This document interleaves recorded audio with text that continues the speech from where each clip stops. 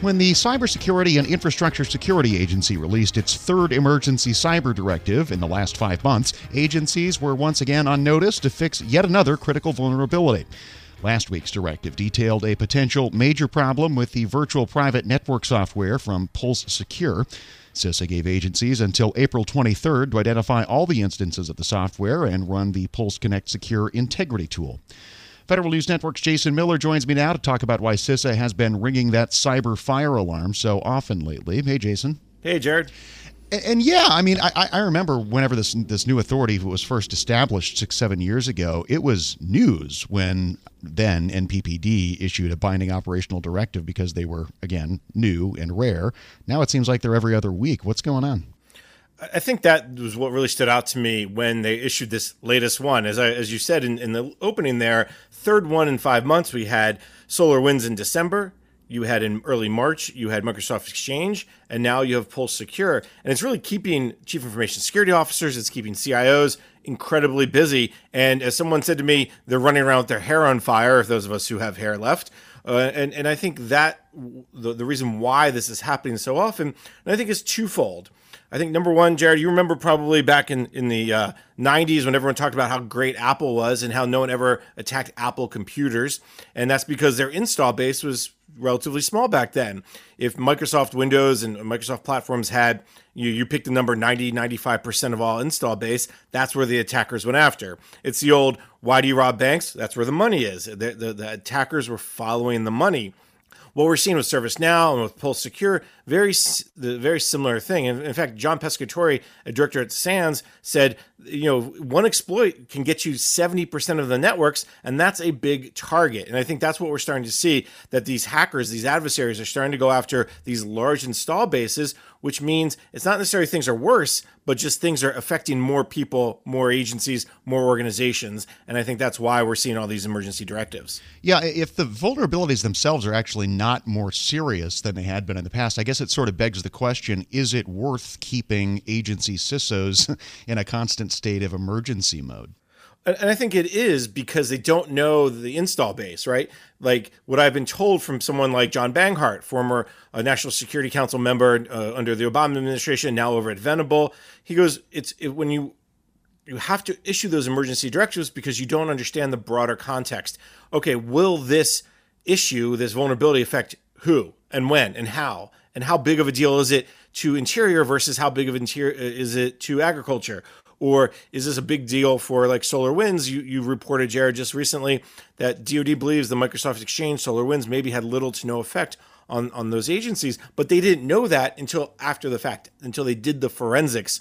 So what CISA tends to do with civilian agencies is put out this blanket report that says, do this now because we know this could be really detrimental, but we're not sure if it will be. We just know it could be, so you better safe than sorry.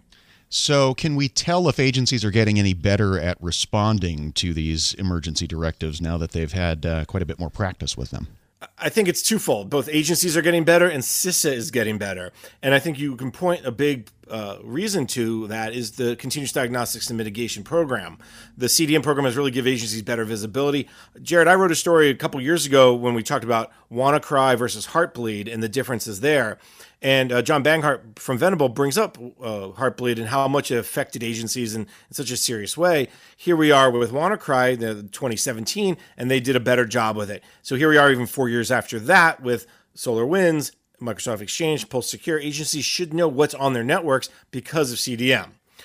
However, and there always is when it comes to cybersecurity, this is something that John Pescatore from SANS points out.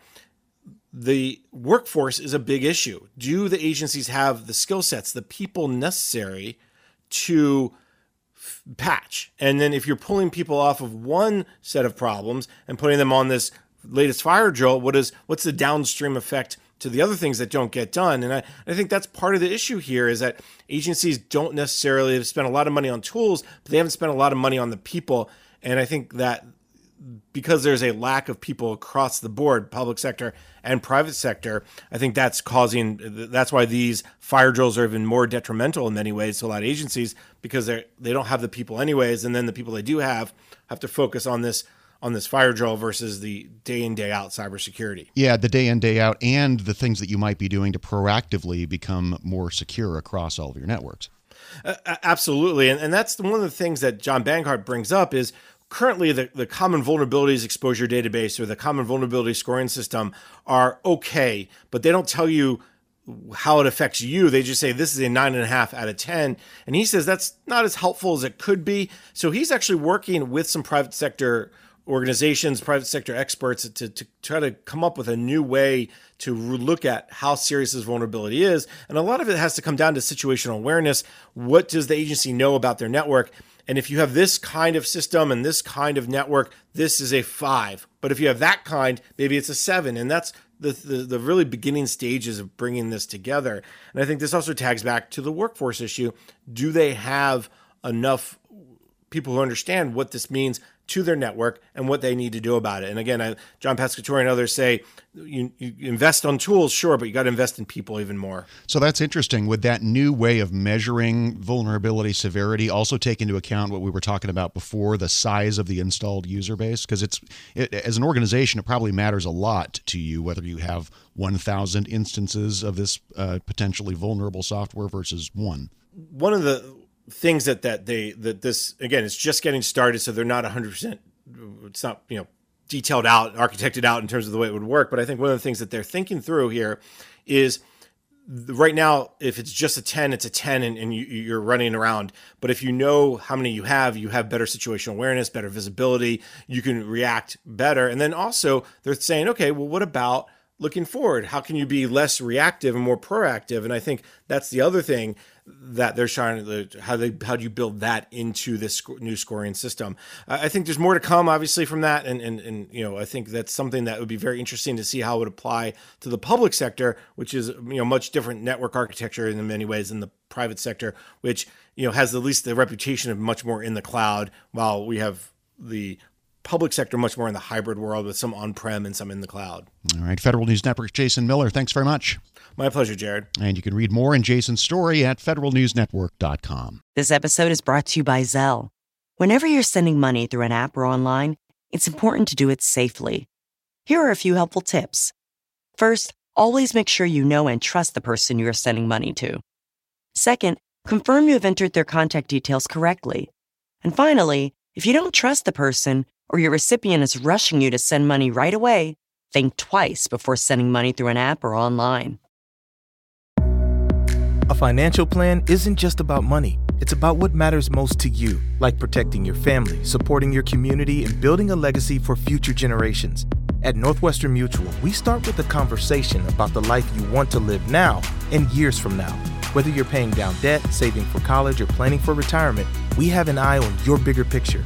Get access to our financial expertise at harlem.nm.com. The Northwestern Mutual Life Insurance Company, headquartered in Milwaukee, Wisconsin.